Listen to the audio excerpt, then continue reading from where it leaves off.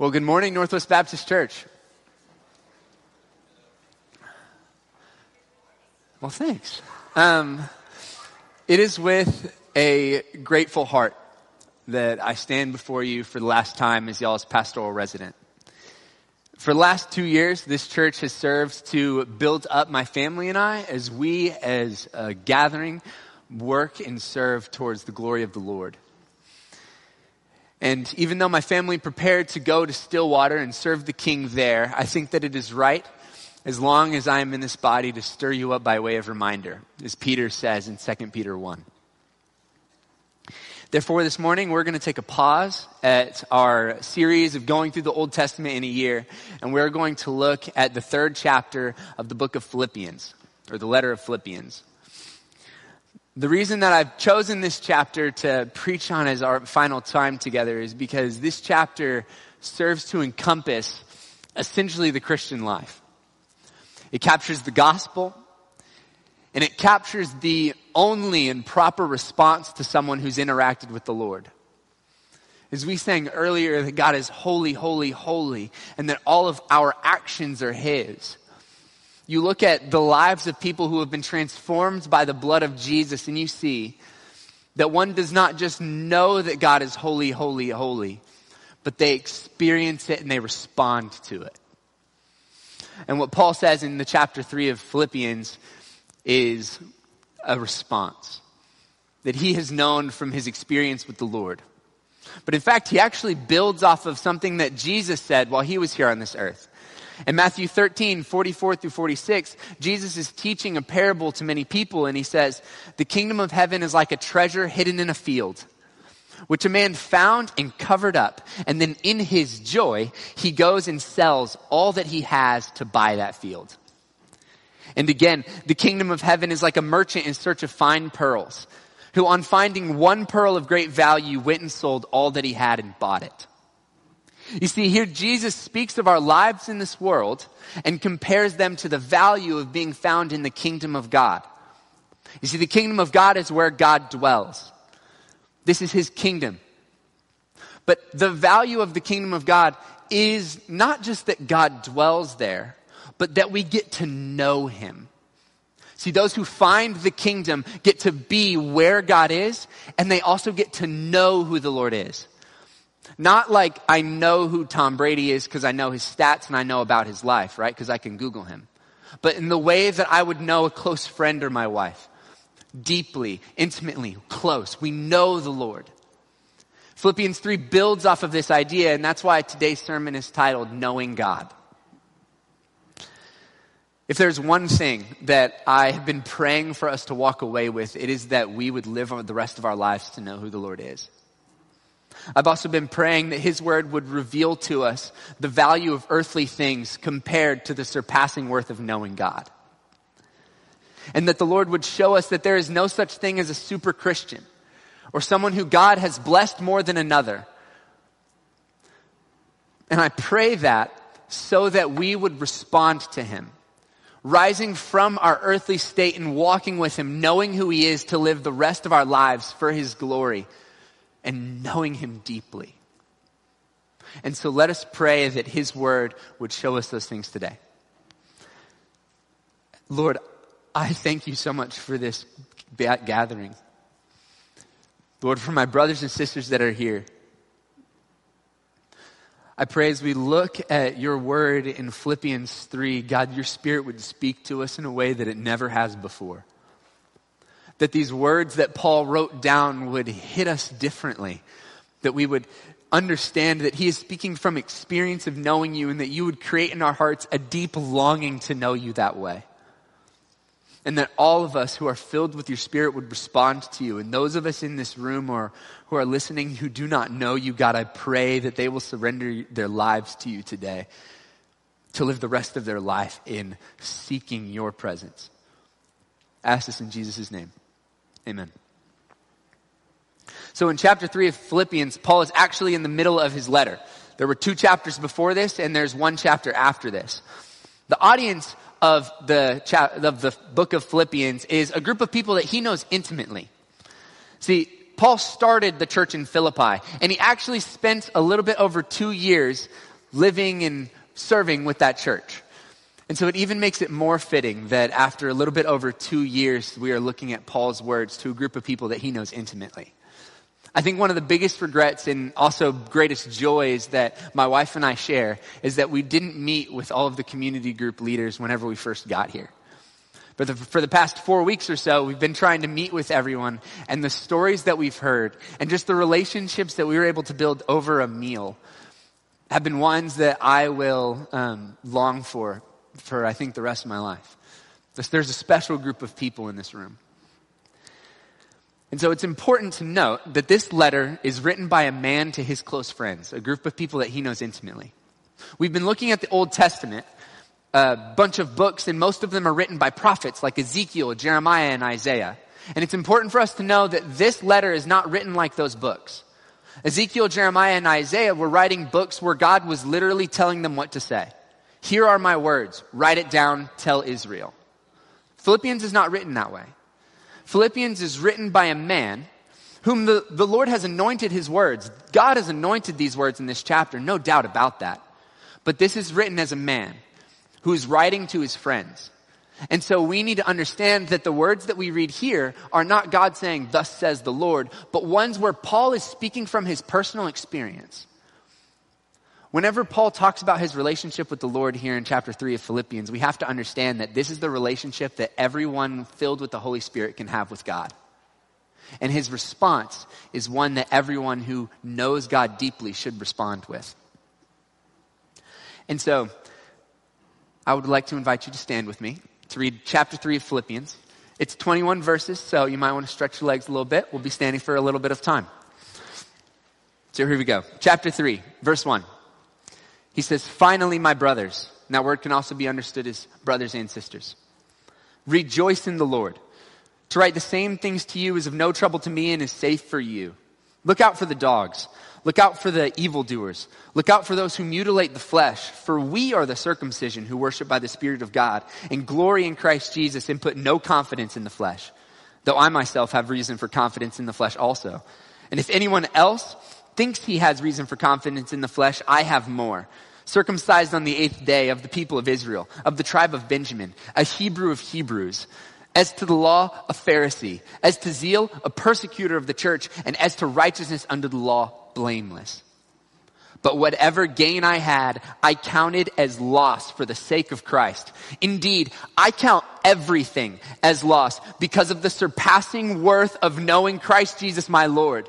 For his sake, I have suffered the loss of all things and count them as rubbish in order that I may gain Christ and be found in him, not having a righteousness of my own that comes from the law, but that which comes through faith in Christ, the righteousness from God that depends on faith, that I may know him and the power of his resurrection and may share in his sufferings, becoming like him in his death, that by any means possible I may obtain the resurrection from the dead. Not that I've already obtained this or that I'm already perfect, but I press on to make it my own because Christ Jesus has made me his own. Brothers, I do not consider that I have made it my own, but one thing I do, forgetting what lies behind and straining forward to what lies ahead, I press on toward the goal for the prize of the upward call of God in Christ Jesus. Let those of us who are mature think this way. And if in anything you think otherwise, God will reveal that also to you. Only let us hold true to what we have attained. Brothers, join in imitating me and keep your eyes on those who walk according to the example that you have in us. For many of whom I've often told you, and now tell you even with tears, walk as enemies of the cross of Christ. Their end is destruction, their God is their belly, and they glory in their shame, with minds set on earthly things. But our citizenship is in heaven, and from it we await a Savior, the Lord Jesus Christ, who will transform our lowly body to be like his glorious body by the power that enables him even to subject all things to himself. You may be seated. So there's a lot here, and there's not a lot of time to go through it. And so I hope and pray that as we get kind of a 50,000 foot view of this amazing chapter, that the Lord would move through that. There's going to be things that we're not going to be able to expound upon here because we simply just don't have the time. But we are going to emphasize, I think, the main thing that Paul was trying to get at, and it is knowing God. The first point today comes from verses 1 through 11, and it is, we count everything a loss so that we may know God. We count everything a loss so that we may know God. Know God is at the end of that. So verse 1. We're going to walk verse by verse through this because I believe that's the best way to see this. He starts it off and says, finally, in verse 1. Now, I am no scholar. I have no seminary degree. I don't know how to speak Greek. But there is a really cool resource called Blue Letter Bible. And if you go to it, it shows you what everything means. And you get to read about it, and it makes you feel like you're smart. And so I went in and looked at these things. And if there's anything that you hear me say that's like, wow, he did a lot of research. I didn't. It took me 5 minutes. I got it from Blue Letter Bible. But here's something we need to understand. That word finally can also be translated to, now we're moving on to another topic.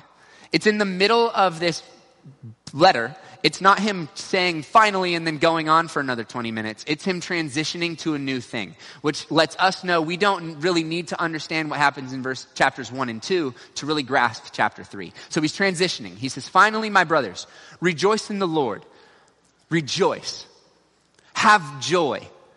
Smile. Praise God. Be grateful. Have joy in God.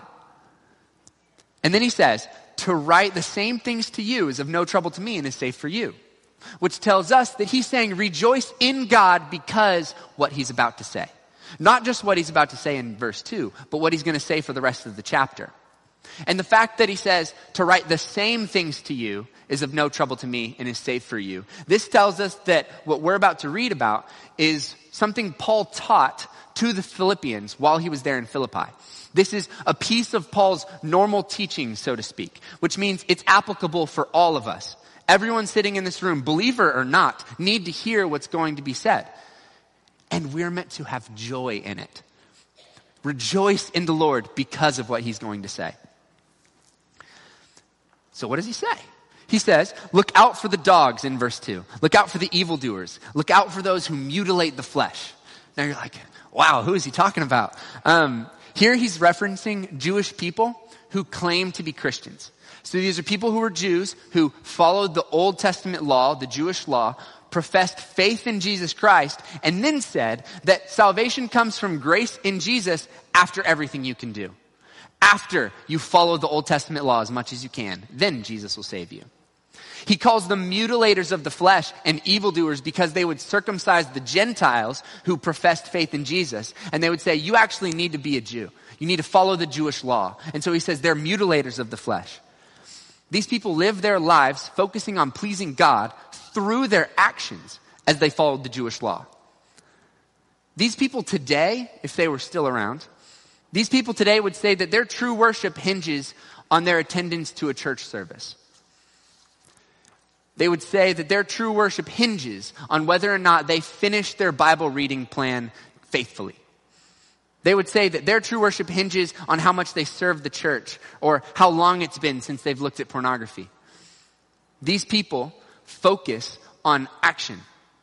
They say their salvation and their worship of God is their action. And God is only pleased with them and he will only show them grace if their actions follow. And Paul's saying, look out for these people, they are evil. These people do not understand the gospel.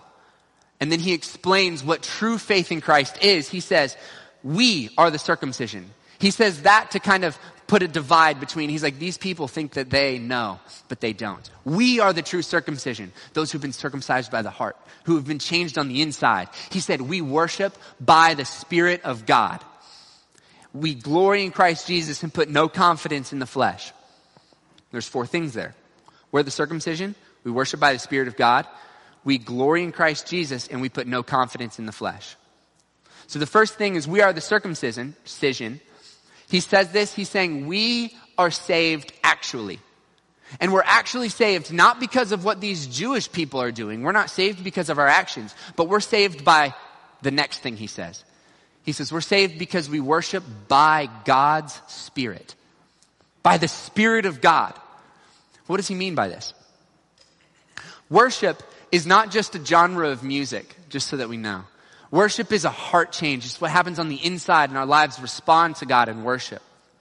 When anyone puts their faith in Jesus, trusts them with their life, he saves them. In fact, Jesus was God coming on the earth as a man to die on a cross for us and resurrect from the grave. And his blood that he spilt on the cross was blood that you deserve to spill yourself. And when we trust Jesus with our life, his blood cleanses us from our sin, our unrighteousness, our rebellion, our own wicked way. And when we are cleansed, God promises to send his Spirit to dwell inside of us. Spirit of God, God, the creator of the universe, dwelling in us. But the Spirit dwelling in us isn't all that it does. In fact, the scripture talks about the Spirit having multiple different functions. One of those being our main avenue to knowing the Lord is communing with his Spirit.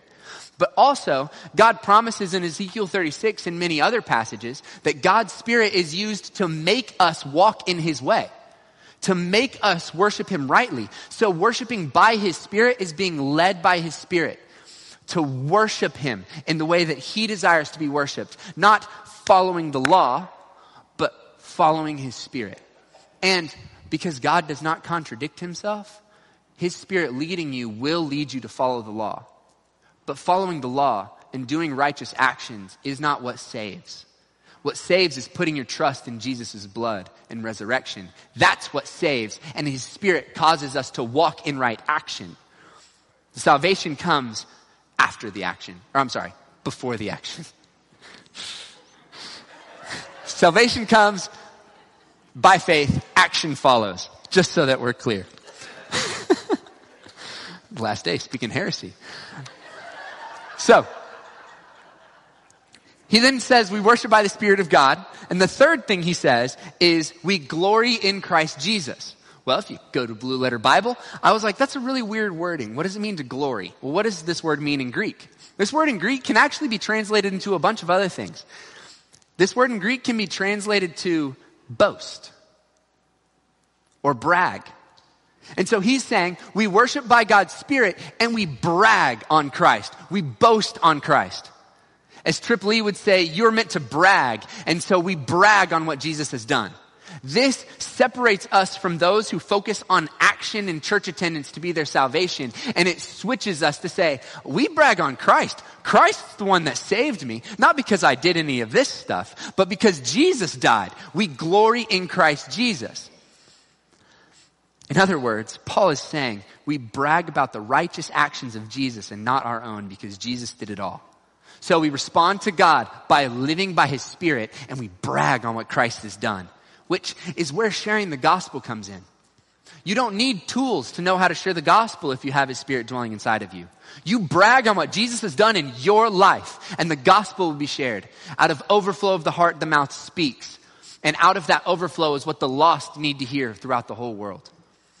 And then he says, we put no confidence in the flesh. A very bad Bible reading etiquette is to look at a word and say, well, it means something in this book, so it must mean something in this, the same thing in this book. That's not it. When he says the word flesh here, he's not talking about our sinful nature. He's talking about anything physical, anything in this world. He says we put no confidence in the flesh. These Jewish people, they're putting confidence in their actions. They're putting confidence in the flesh. But we don't.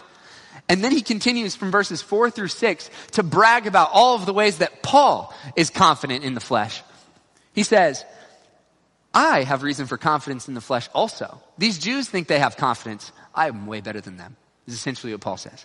He says, if anyone else thinks that they have reason for confidence in the flesh, I have more. I'm circumcised on the 8th day. I am of the tribe of Benjamin, which is a high tribe. Like you're like, wow, tribe of Benjamin, that's a big deal. He says, I'm a Hebrew of Hebrews. I am the best Hebrew. I'm a Pharisee. A Pharisee, they were like the elite, the ones who followed the law better than everyone. And he said, I was the best Pharisee.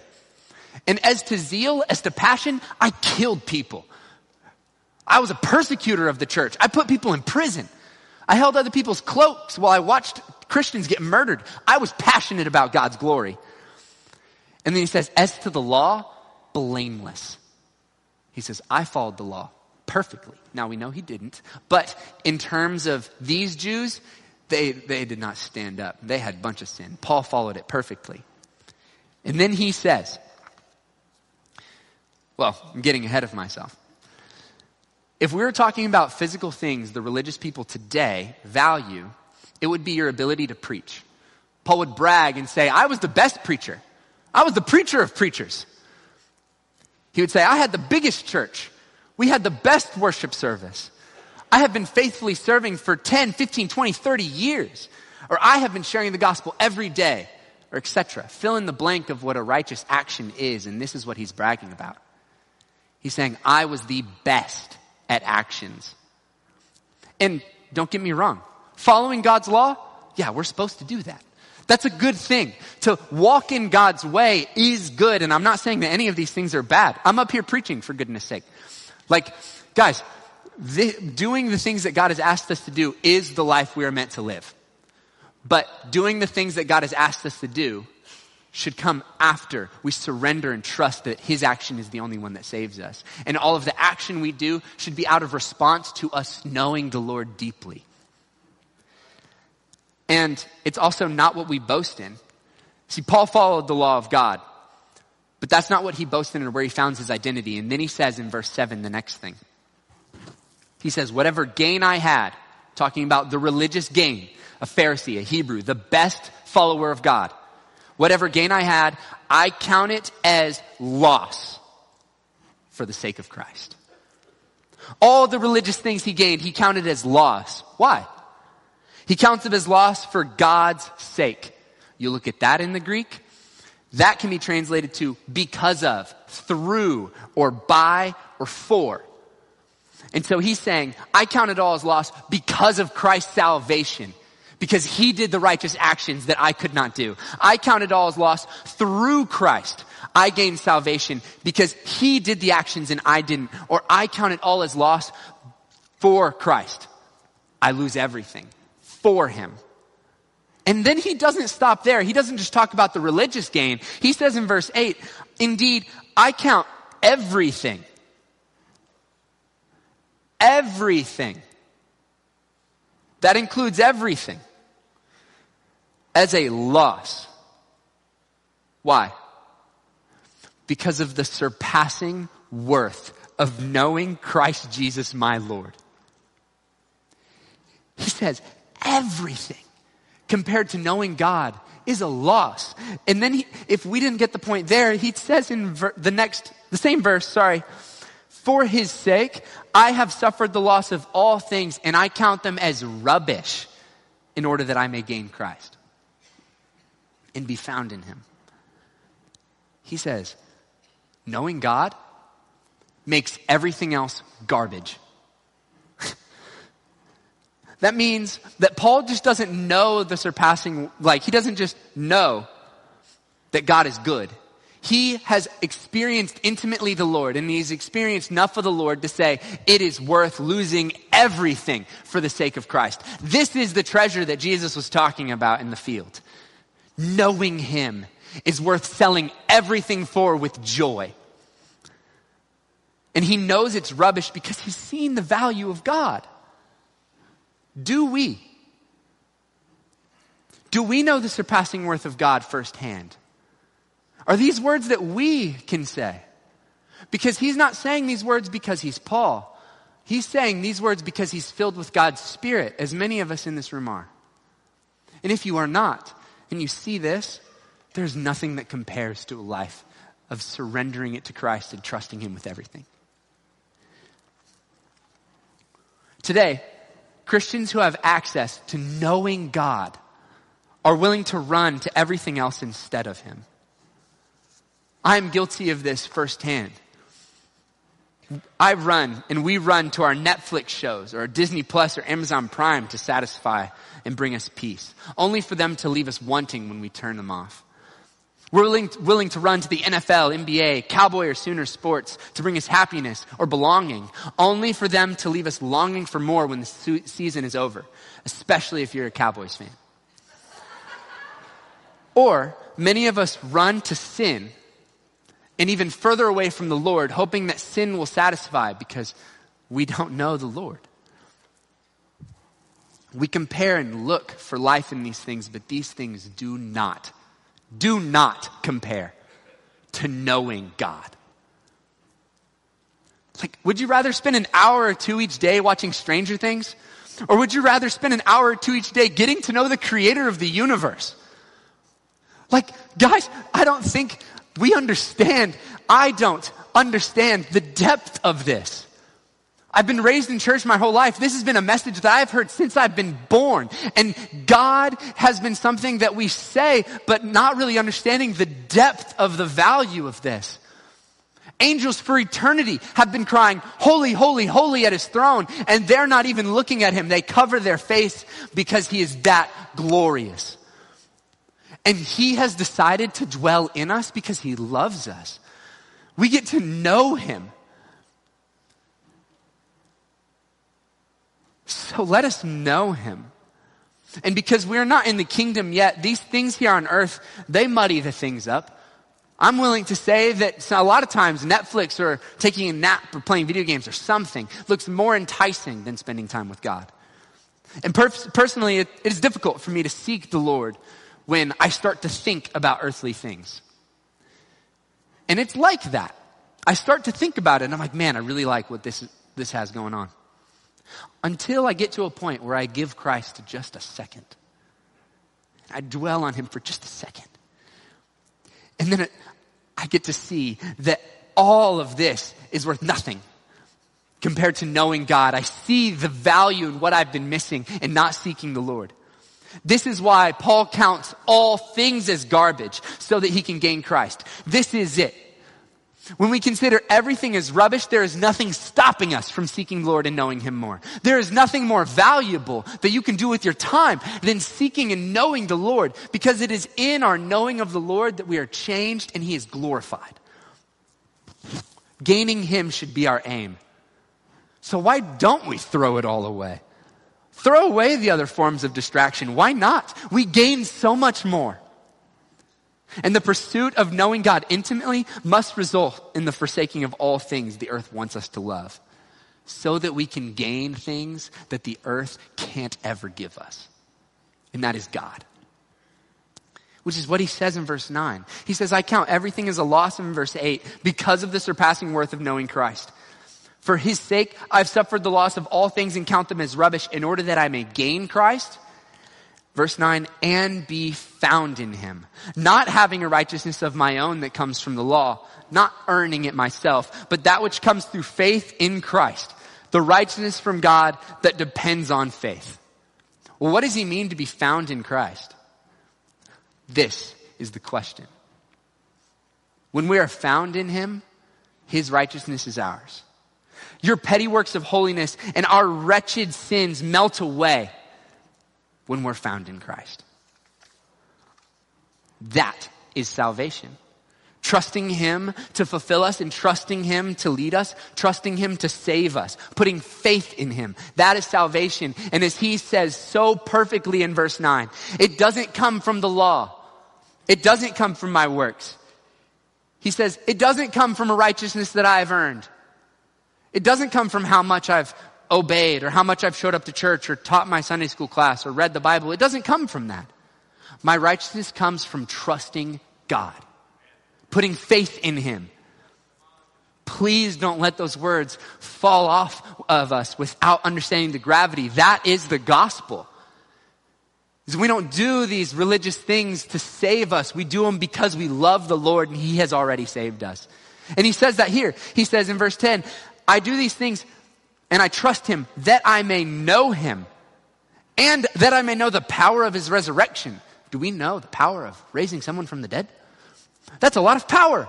That I may know the power of God and I may share in his sufferings, becoming like him in his death, that by any means possible I may obtain the resurrection from the dead. In short, he says faith cleanses us so that we may know him. When we know him,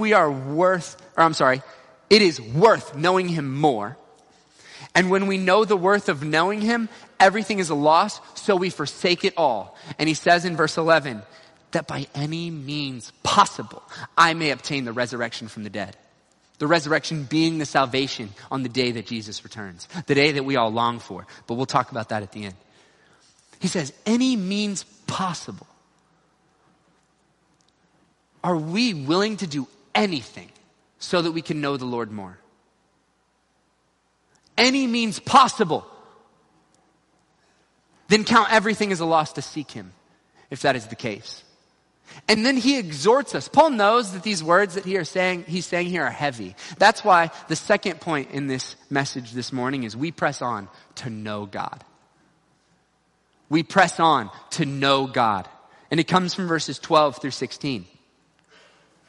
We press on to know God. He says here, I count it all as loss, that by any means possible I may obtain the resurrection from the dead. In verse 12, he says, not that I've already obtained this, or that I'm already perfect. He has to clarify. He says, I have not obtained perfection yet. Paul is saying, I still sin. I still am walking here on this earth. I still am struggling to know the Lord more. I have not obtained this perfection, but I press on to make it my own. Why? Why does he press on? Because Christ Jesus has made me his own. This is why Christianity is different from everyone else. This is why the LDS or the Muslims or the Buddhists or the Hindus cannot offer what Christ is offering us, is because Christ has already chosen us. I press on to make it my own. Why? Because I'm already Christ's. God loves me so much to choose me already and make me his. Those who have trusted Jesus to save them are already his. He has made you his own. He's claimed you. He says, I see the sin that you've been living in. I see the wretchedness. I see that you're taking pleasure in these worldly things, but I want you anyway. I'm making you mine so that you can throw all of those things away and see how valuable it is to be mine. This is why he's created us, is to know him. This world is broken and it wants to pull us away from that. But Christ is claiming us, making us his own so that we can know the worth of knowing him. That is the only reason why we can press on, is because he has claimed us. Therefore, brothers and sisters, press on to know him more. But how do we press on exactly? Well, Paul does not leave us without an answer there either. In verse 13, he says, brothers, I do not consider that I have made it my own, but one thing I do. Forgetting what lies behind and straining forward to what lies ahead, I press on towards the goal for the prize of the upward call in God in Christ Jesus. He says, here's how I press on. I forget what lies behind. I forget what happened yesterday. I forget what happened this morning. I forget what happened 20, 30 years ago, and I press on. This includes difficulty that we've had in our lives. This includes sin that we may or may not be walking in currently. I lay it down. I trust Jesus to save me, and I press on towards him to know him more. But in Northwest here, as we press on to know him more, we forget what lies behind, and we strain forward to what lies ahead. This also includes our church legacy. No one denies that Northwest was something great. And even before COVID, as Paige and I heard from the community group leaders, there was a lot of amazing things going on before Paige and I got here during COVID. And the legacy of this church is something that we can praise God about. But no matter how Northwest used to be, we are all in the same place now.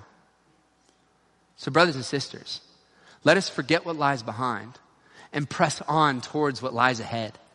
The Lord has so much in store for this body right here. He has things planned, things ready to do if we would only press on to know him more and walk in how his Spirit is leading us. Praise God for what he did. But let's forget what lies behind and strain forward to what lies ahead, moving on the path that the Lord has set for us. And what is that path? In verse 14, I press on towards the goal for the prize of the upward call of God in Christ Jesus. I press on towards the goal and the prize.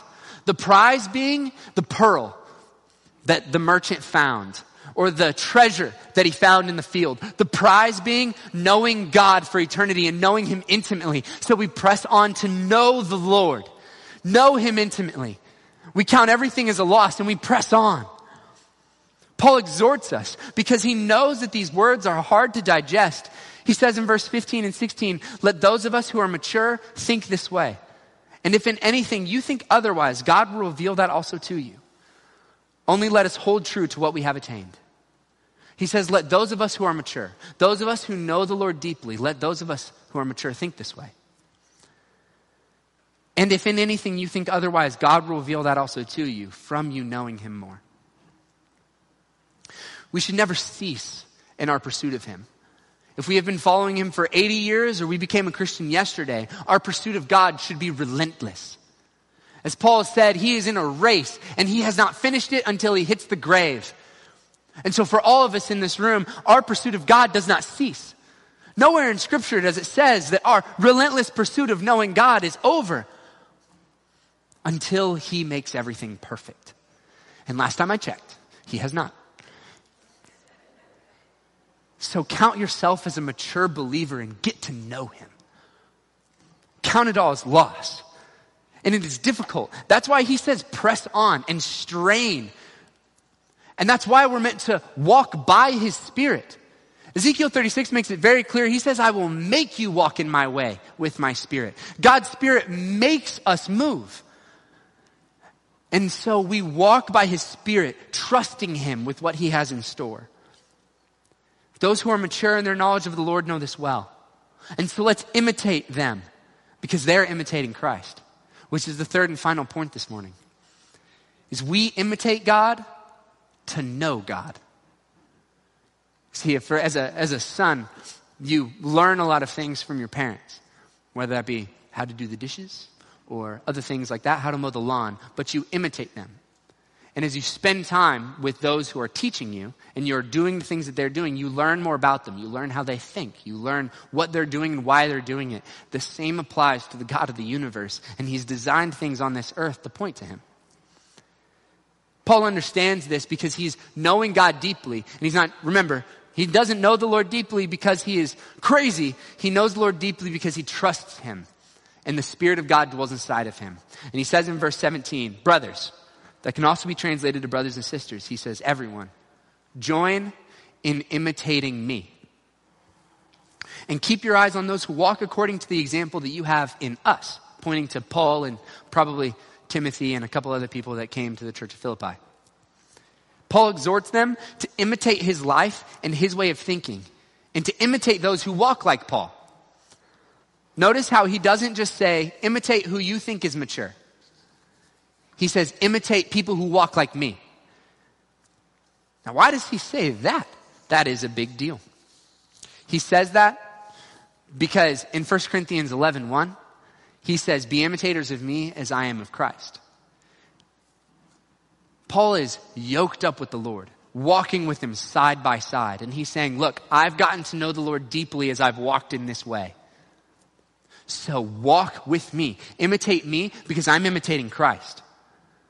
The best way to imitate Paul is to actually imitate Christ himself. Therefore, imitate Christ. Allow Paul to be an example of what imitating Christ looks like. And if we are imitating Christ, we must not tarry. Do not wait, but instead live like Christ. Don't wait for someone else to show you how to live like Christ. Instead, go find him, seek him in his word, seek his Spirit, listen to him, and walk by the Spirit of God. This passage challenges us to imitate Paul, this imitating Christ. And the question is, church, if Paul and Jesus were in Northwest Baptist service and they were a part of our gathering, how would they be walking? Would they wait for an event to serve at or for someone to bring them someone to disciple? Or would they press on to know God and their knowledge, and in their knowledge of the Lord, find those people who the Spirit is leading them to? And find those areas that the Spirit is leading them to serve in. They would take initiative and walk by God's Spirit. And they would count everything as a loss compared to knowing him. And so as we imitate the way that Jesus and Paul lived, understand that walking in this way might seem difficult, but it is an avenue to which we know the Lord more. When we step out of our comfort zone, out by ourselves, it gets scary. You can see my legs now. That's horrifying. I'm just kidding. But we trust the Lord whenever we're out here. Whenever we're outside of our comfort zone, the only thing we can do, since we have nothing else to grab on, is to trust the Lord. And when we trust the Lord and we walk by him, he is there speaking to us, leading us. And we get to imitate him there. It is only outside of the things that we do not know that we trust him, walking by his Spirit. And it is scary and it's difficult. But when we know the Lord more, nothing else compares. In fact, everything else is rubbish. And so, therefore, imitate Christ. And, in fact, he actually brings back up the Jews that were at the beginning in verses 18 and 19. He says, "For many of whom I have often told you, and now tell you even with tears, walk as enemies of the cross of Christ." These people are enemies of Jesus. But check out what makes them an enemy in verse 19. Their end is destruction. Okay, but why? Their God is their belly. Okay, what does that mean? They glory in their shame. Okay? With minds set on earthly things. That is why they are an enemy of Christ. Because their minds are dwelling on the things that are physical. Their minds are dwelling on what they desire. Their God is their belly. What they worship is what they want. And they glory, they're excited about, they boast in those things that will give them shame. The physical things, the earthly things. When our minds are set on earthly things and we spend time doing that which is not helpful, we become enemies of Christ. This is why Paul says there is a surpassing value in knowing him. And because we know him, everything else is rubbish. This is why he says this. Is because we get to know the Lord when we don't set our minds on earthly things. And we live for the Lord. And it may seem hard, like we're losing a lot, especially when we think about it here. But we have to remember that we gain Christ.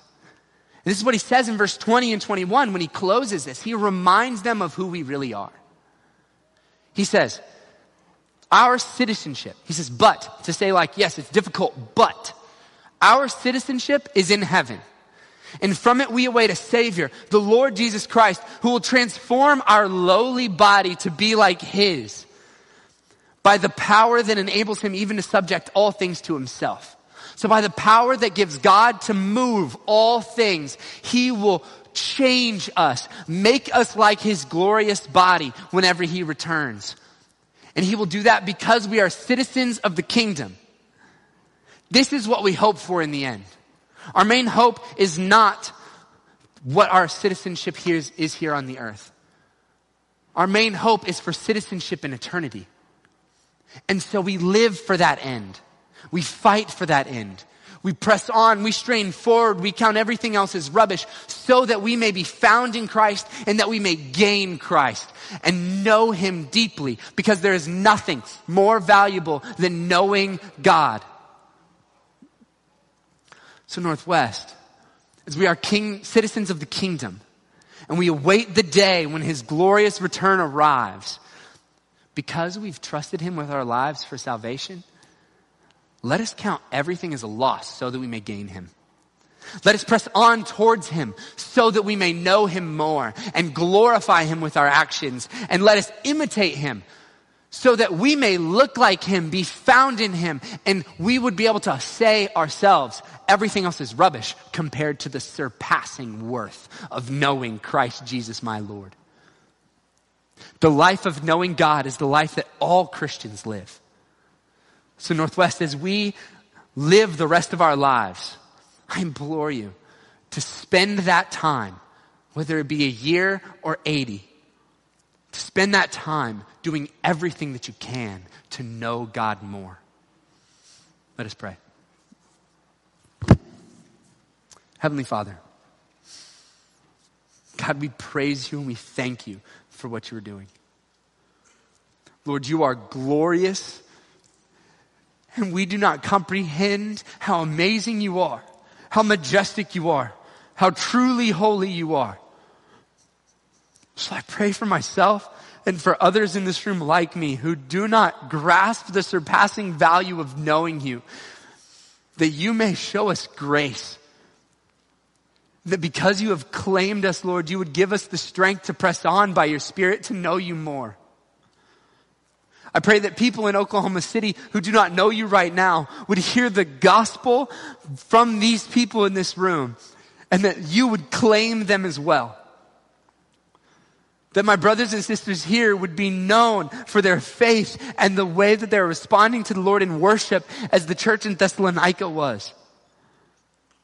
But I pray that we would be able to exhort other believers in the same way that Paul did in Philippians 3. From our experience of you and our knowledge of you, Lord, I pray that you glorify yourself. In Jesus' name, amen.